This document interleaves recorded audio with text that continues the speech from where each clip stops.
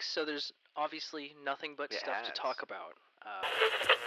I did happen to go to the theater and check out The Last Voyage of the Demeter, which is Dracula on a boat, for lack of a better kind of tagline. And I had hopes for this movie. I don't know that I would say that they were high hopes, but from the trailers, I was like, this could be a really fun, I put this in my Letterboxd review, a really fun gothic horror movie set on a boat. Like, that's great. Yeah. It's not great. It is one of those movies that is like, I'm not sure how you managed to stretch such little story into nearly 2 hours. The movie's like an hour 56 minutes. Yeah. And it is based on one singular chapter from Bram Stoker's Dracula, which is the captain's log, which is what this is. The entire thing is. And the movie is just nothing happened. It's literally just like a ship full of people go from Bulgaria to London carrying cargo, which happens to house Dracula, and they all get torn apart. Like, it's what you exactly think is going to happen. Yeah. And stretching this thing out to 2 hours, like about an hour and a half in, I was like, okay, like nothing new has happened. Dracula has slit another guy's throat. Oh, and another guy's throat. And they're still not doing anything about it. And I think that, like, the amount of illogical things that happen, like, this is a movie that as I was watching, I was like, oh, Willis would fucking hate this movie, man. It's just people doing the dumbest stuff. And with Dracula, and like I had a very similar thing to say about the Boogeyman, there's set rules about Dracula. Can't go out during the sunlight, drinks blood. Like, there's very specific things that they lay out. And then they just don't do anything with that information. It's like, oh, he can only come out in the sunlight. Let's go look for him in the dead of night. Like, what? Like, you know that he's in a coffin somewhere. Like, you can just do this when it's nighttime. You have most of the day to find him, and then you have literally 12 hours to do like whatever is gonna. Yeah. Oh, yeah. I can't. I would lose my mind. It's weird also because the production value is high. The stuff on the ship looks phenomenal. Like, really, I'm like, this is really cool. The VFX are pretty strong, and you know, the performances are good. Corey Hawkins is in it. He's great. David Dastmalchian is great in it. He's really doing something different than he's usually the weird, scary, like scared, anxious guy. He's like a dickhead in this, and it works really well. And I don't want to besmirch Andre Orvidal. This is his first movie, but man, oh man, like, this money could have been used so much better. Yeah. I remember people talking to me like, this seems like it's like a similar setup to Alien. Like, this could be like a huge thing. And I'm like, I get the setup, sure, but yeah, I mean, you're talking about top tier Ridley Scott, like, right. You know, I'd still check it out. It's not for me, but some people I was with liked it a lot. So, like, still check it out in a theater if you can. Like, you might have fun with it. This is the guy that did Troll Hunter. Yeah. Yeah. Which is good, right? Yeah. Yeah. I mean, it's not terrible. Yeah. Which I guess this isn't terrible either. Like, there are good things about it. It's just not a successful Dracula movie, in my opinion. Yeah. Yeah, I don't know. It's 2 out of 5 stars for me. Not loving it. Won't be checking it out again, I guess. Yeah, that was one of those I was like, I feel like I could watch that. I do like Dracula stuff. I'm like, I could get on board, but I'm going to go ahead and cross that off my list. Skip that. And it's not scary. That's the other thing. I'm like, not scary in the slightest. Like, it is what it is. That could be like I don't want to say a Saturday morning, but that could be like, I'm going to put this on while I do other things. Oh yeah, when it hits streaming, like, might as well. Yeah. Nice. I want to talk, what do I start with here? I want to talk about a movie I watched that I know you are a big fan of, and that's Asteroid City. Very different from the Dracula movie there. But I watched that movie. It hit Peacock, I believe, the other day for streaming. And I really like this movie. I feel like I have to watch this movie about 14 more times. Same. Yeah. Because I do firmly believe it's one of those that you're just going to peel more and more layers back, you know, and just understand more and more and more. I will say I was a little lost on parts of it. Not lost. Like, lost isn't the word. Like, I was watching it and I like knew I wasn't getting all of it. Totally. You It's know what dense. I mean? It's dense, and like I'm like this. There's something going on in this scene here that I'm just not grabbing right now. And I'm sure, again, if I watched 2, 3, 4, 14 more times, it would all become aware. Totally. And I think a lot of that was just the glamour from the visuals in it. But oh man, yeah, absolutely incredible. I don't know how like he pulls together casts like this. I just like, I mean, you know, it's Wes Anderson, and a lot of them are Wes Anderson standards, you know. Sure. But a lot of them are not. A lot of them are not, and a lot of them are still like A-list. You know what I mean? Like, what a strange role for Steve Carell. Yeah. His entire thing, I'm like, I don't really know what that was. Yeah. Or Matt Dillon. Or Maya Hawke, you know? Cranston, like. Yeah. But like, I don't know. I mean, fantastic. Like Wes Anderson doesn't make bad movies. You know what I mean? Yeah.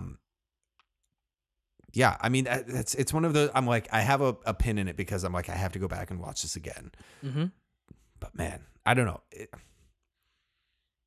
I don't know.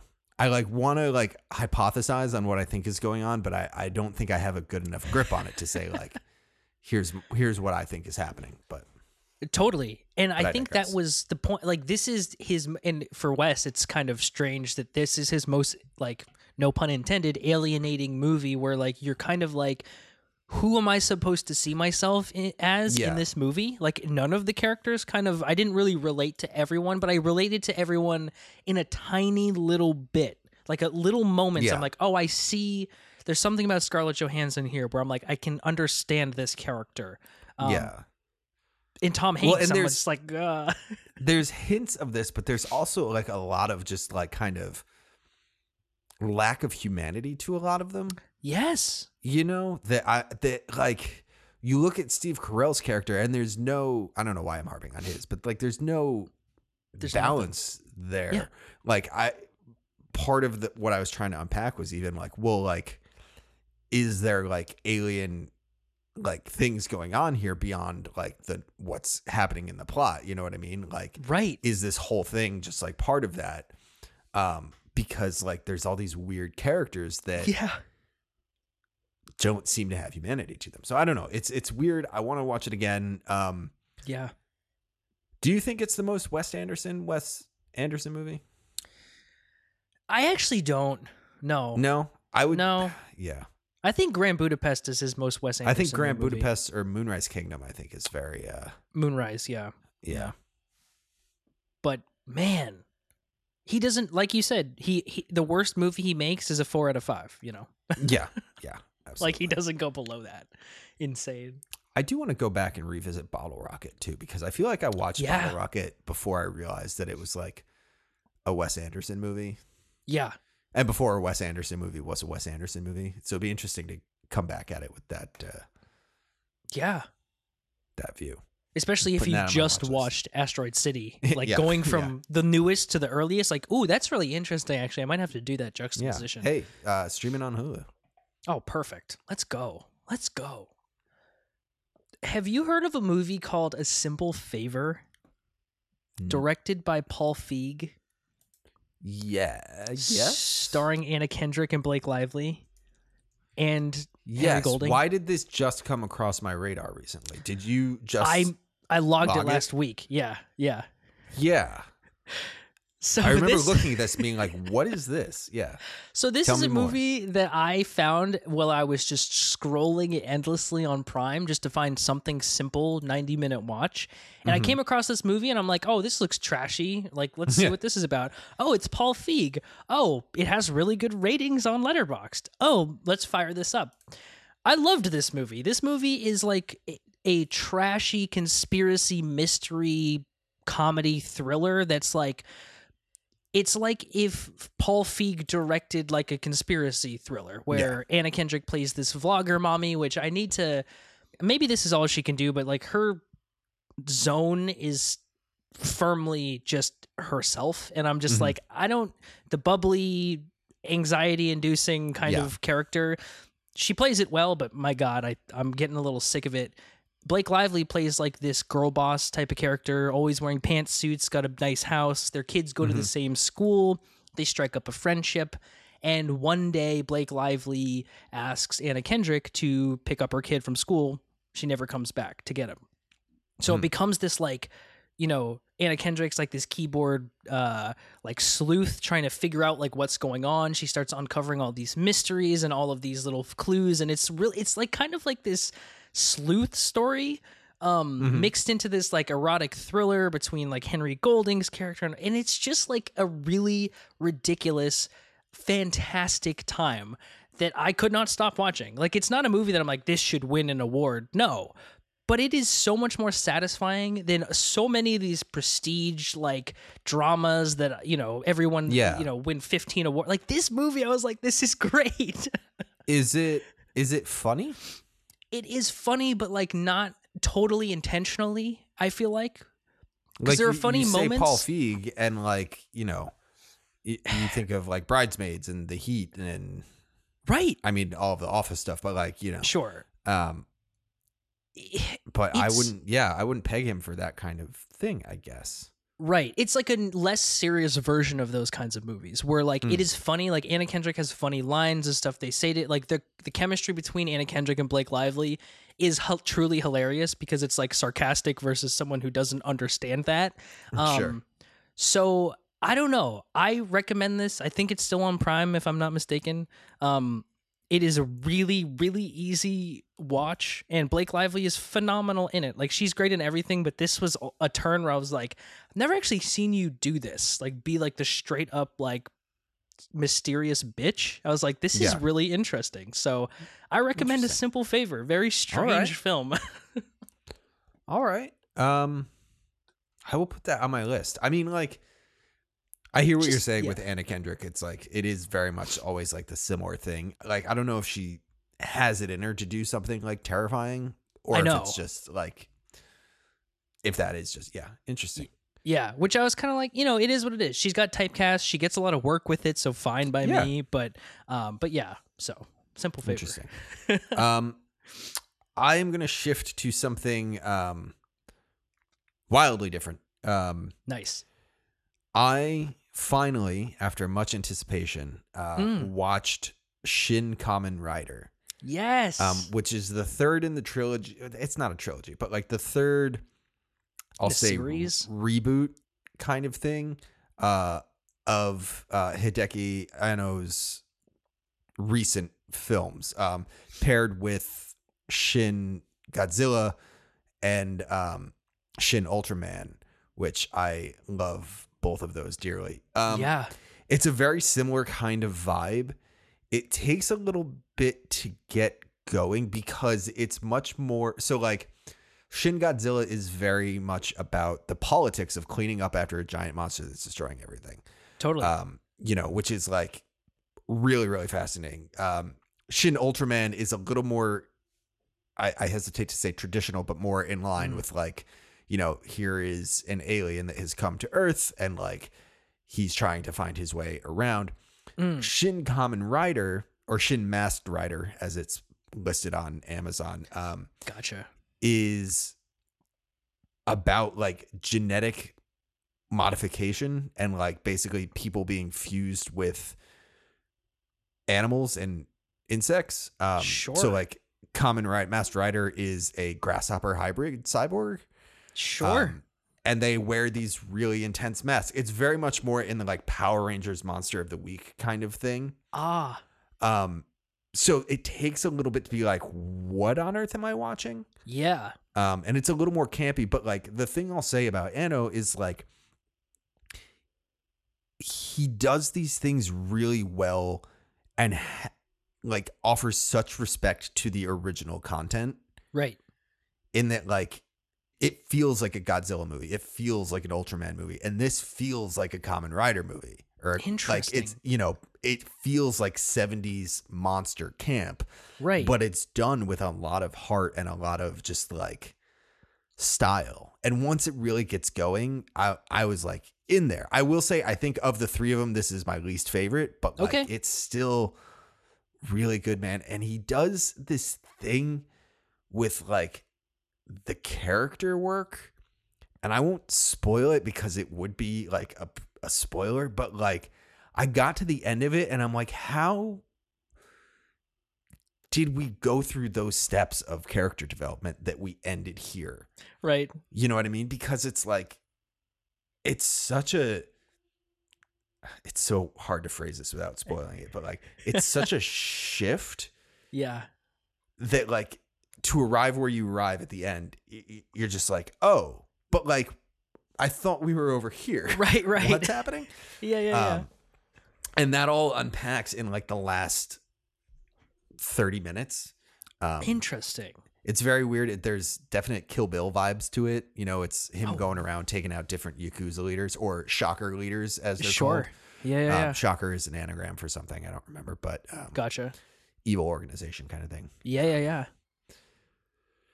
But man, worth it. I've been hyped for this since I learned that he was making it. Yeah. The rumor is he's going to do a crossover film with Kamen Rider, Godzilla, and Ultraman, and potentially like the Evas from Evangelion. Really? I don't know. Cause I mean, he's the guy for all of those. So yeah, totally. Hell of a shared universe. Why not, man? Yeah. But yeah. So that's awesome. I don't know if in my lifetime I watch Godzilla take on an Eva. I don't know what I'll do. I can directed by Anno. I mean, let's go. Directed by Anno. Yeah. Oh man. Yeah. So it's a very weird movie, but I mean, I will never not love his stuff. It's great. Yeah, totally.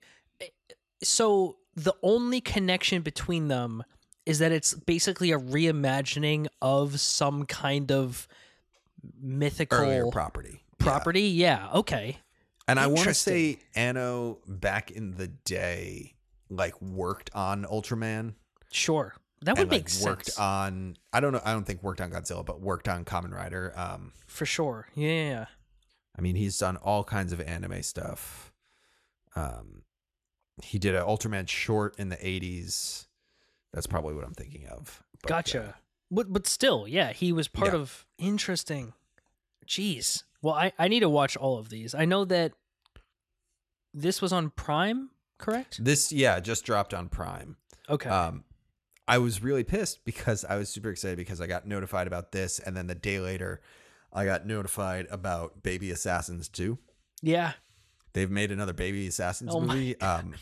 But something in the internet is weird, and everything that links to Baby Assassins 2 is really just linking to Baby Assassins. So it's just like, a big hoax? A big conspiracy? You search Amazon, you search for Baby Assassins 2 on Amazon or anywhere, and it's just like, here's the link, and then it goes to Baby Assassins. So there's some kind of glitch in the Matrix that's keeping me from watching Baby Assassins 2. God damn it. I was going to double feature it, and I was hyped. Yeah, then. But nothing. Oh, my God. That's very strange. I wonder if that's some sort of a weird marketing ploy or just a straight-up glitch. That's hilarious. Oh, man. Well, speaking of monsters, I guess. Yeah. I don't know. I went and saw Teenage Mutant Ninja Turtles Mutant Mayhem. Yeah. Not in IMAX, unfortunately. I wish it was in an IMAX theater because it was filled with children. They're all yelling and running around and kicking my chair, and I was not a happy camper, but I didn't leave because the movie is so damn good. This movie rocks, dude. It's not like anything... It doesn't reinvent the wheel, per se, but to have a movie that is this well made, put together, and complete, and you know that everyone cared a lot about it. I mean, Seth Rogen's team has come out and they've had, animators come out that said, like, yeah, they basically said, finish it when you finish it. Like, there's no deadline. You don't have to crush for 90-hour weeks to do this. Like, well, it'll come out when it comes out. And I'm like, that's really fantastic. That's awesome. Directed by Jeff Rowe. This is a feature debut. I don't understand. He's worked in the industry on tons of stuff before, but this is his first real directorial debut, and is a sort of coming of age story, sort of origin story for the Turtles, and more of just like a bunch of literal teenage turtles trying to figure out why the world treats them the way that they do, which is just treats them as monsters because they're fucking big turtles that walk around. And it is hilarious, like truly hilarious, like with that Seth Rogen style, like contemporary humor that's baked into the time period. Like they're using slang that literally was from this year. Like it is hilarious what's going on here. And then the art style. And I've seen a lot of people say like, oh, it's Spider-Verse. I'm like, well, Spider-Verse is the reason this movie exists, but it is very different from Spider-Verse. This is like a painterly, tactile type of film that I'd never seen before. Like this is a style I've literally never seen before. And it fuses 3D animation with 2D in a really brilliant way. And it's just gorgeous all the way through. And I also want to shout out the voice acting because this, like I said, goes 15 deep on some of the biggest A-listers you can think of. Yeah. And I couldn't pick out any of them except for Ice Cube and Paul Rudd, but Paul Rudd is Paul Rudd. And Ice Cube is my favorite in the whole movie. Like he literally, he gives it everything and more. Like this is the difference between a movie like this and Super Mario Bros. Where they had to play it safe. This is like John Cena and Post Malone and Rose Byrne and Jackie Chan and all these guys just like throwing shit at the wall and seeing what sticks. And it fucking works so well. Yeah, I don't know. Oh, also shout out Ayo Edebiri, who's just having an insane year with this. The Bear, I mean, she's in everything right now. She's phenomenal as April O'Neil. And then Micah Abbey, Shimon Brown Jr., Nicholas Cantu, and Brady Noon are the four turtles. Never heard of them before. They were all fucking perfect. Crushed. Like, truly perfect. Yeah, I loved this movie. Again, doesn't completely change anything, but it was a really solid time at the movie theater. The turtles are always interesting because it's like, in that it says teenage in the title, like, you're kind of bound to a certain like mindset, like, you know, as interesting as it would be to be like, yeah, like show me like their midlife crisis. Right. Like I also am not going to watch that movie because that's like horrifying, but it's interesting. I wonder why it got so much freedom. I wonder like if it was Paramount, right? Owns Nickelodeon. That makes sense. Yeah. If they were just like, yeah, I mean, when was the last time we had a successful Turtles property, you know? Forever. Yeah. Yeah. Yeah. And I think that they just trusted the people involved and Seth Rogen, you know, and it's just one of those movies that like, it just fits together. It works well. And it's also a movie about, you know, it's an allegory for, you know, what's happening to the trans people in the world and LGBTQ. And it's like othering people and why are you othering people? And like, it just works on a lot of different levels. And I think the kids liked it. I couldn't tell, but they seemed to be enjoying it. But yeah, so I'd highly recommend Mutant Mayhem if you get a chance to see it. Yeah, it's good stuff. Awesome. I want to shout from the rooftops about the last thing I want to talk about here. And I think you can probably guess where I'm going because I was texting you heavily during watching this movie. Yeah. But I opened the Criterion Collection. Mm-hmm. Because I was like, yeah, I got some time to watch. I could be in the mood for a high quality cinema experience. And they had a section on AI, and in that section was Johnny Mnemonic. Yep. And then next to that was Johnny Mnemonic, the black and white version. To which I went, the fuck is that? And it is basically the exact same movie as Johnny Mnemonic, but it's been completely desaturated and I don't want to say recolored, but like remastered, we'll say. Yeah, sure. In black and white. And I like went and like read about it because I was like, why is this? Why? Why does this exist? And essentially like got like a little bit of a history on Johnny Mnemonic in that like Robert Longo, the director, who was like a big time artist in the 90s, made Johnny Mnemonic, and it was this weird ass movie. And then in 95 when it came out, who was it? The studio that was releasing it, whom I can't remember, basically had their big summer blockbuster fall through or get delayed or something like that. Speed had just come out, so Keanu was blowing up, and they turned to Johnny Mnemonic and said, "This is our summer blockbuster now." and like meddled with it to no end. Yeah. And like, to be real, it's a weird ass movie. Yeah. There are parts that are terrible acting and directing and filmmaking. There are parts that are great. It runs the gamut. But there is something about the black and white version that makes this movie absolutely incredible. Like, so much of the color version is crowded. Yes. It feels very, because it's like neo-noir. It's like kind of like there's neon signs everywhere. Like he's, walking down alleys that have big green, floodlights for no apparent reason. Right. And this just cuts away all of that. And you get just this crazy black. It feels very Sin City. But like not all CG. Sure. Yeah. And it's weird too to revisit because I haven't watched it in a little while, but it's set in 2021 and there's like a disease that's like taking over the planet, and the pharmaceutical companies are like withholding a cure that they have, and all of this, like, it's weirdly pertinent for 2023. Yeah. And I don't know, man, like, it blows my mind that on Letterboxd, 60,000 people have watched Johnny Mnemonic, and as of this recording, wait a minute, hold on. As of this recording, Johnny Mnemonic Black and White has been removed from Letterboxd. Wait, your diary entry is no longer there? It just has the regular one. I was like looking at it. I'm like, how did this? What? Wait, was your diary entry removed, though? That's the question. No, it's here. It's just on the regular black and white, or it's on the regular color Johnny Mnemonic. I feel like I got to send Letterboxd a... well, when I looked at it last week, like 80 people had watched it. Yeah, that's where I was going. Because when I watched it, 80 people had watched the black and white version. Yeah.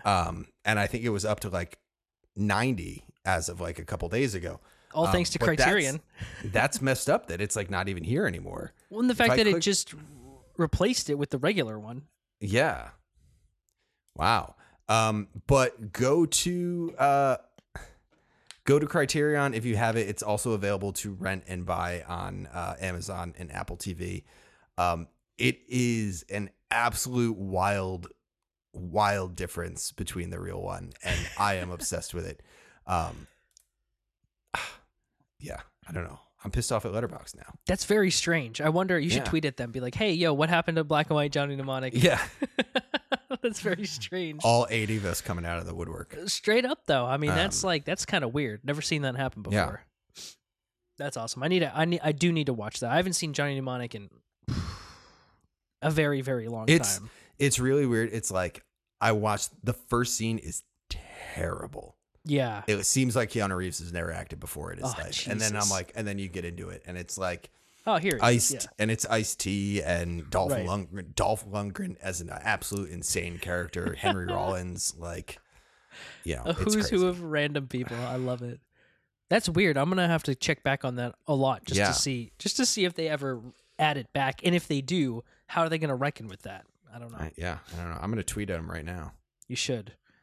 I want to shout out one final film here really quickly because I just absolutely adored this movie. It's a movie from this year called Rye Lane, directed by Rain Allen Miller. Another first feature for people, and making me feel really shitty about my work because I'm like, how the hell are people doing this as their first directorial debut? Starring Vivian Opera and David Johnson as Yaz and Dom, who are two British youth who happen to run into each other one day. And the movie mostly takes place within one day, where they're just spending time together and learning about each other and trying to help each other through their romantic problems. And then it kind of becomes more of a love story towards the end.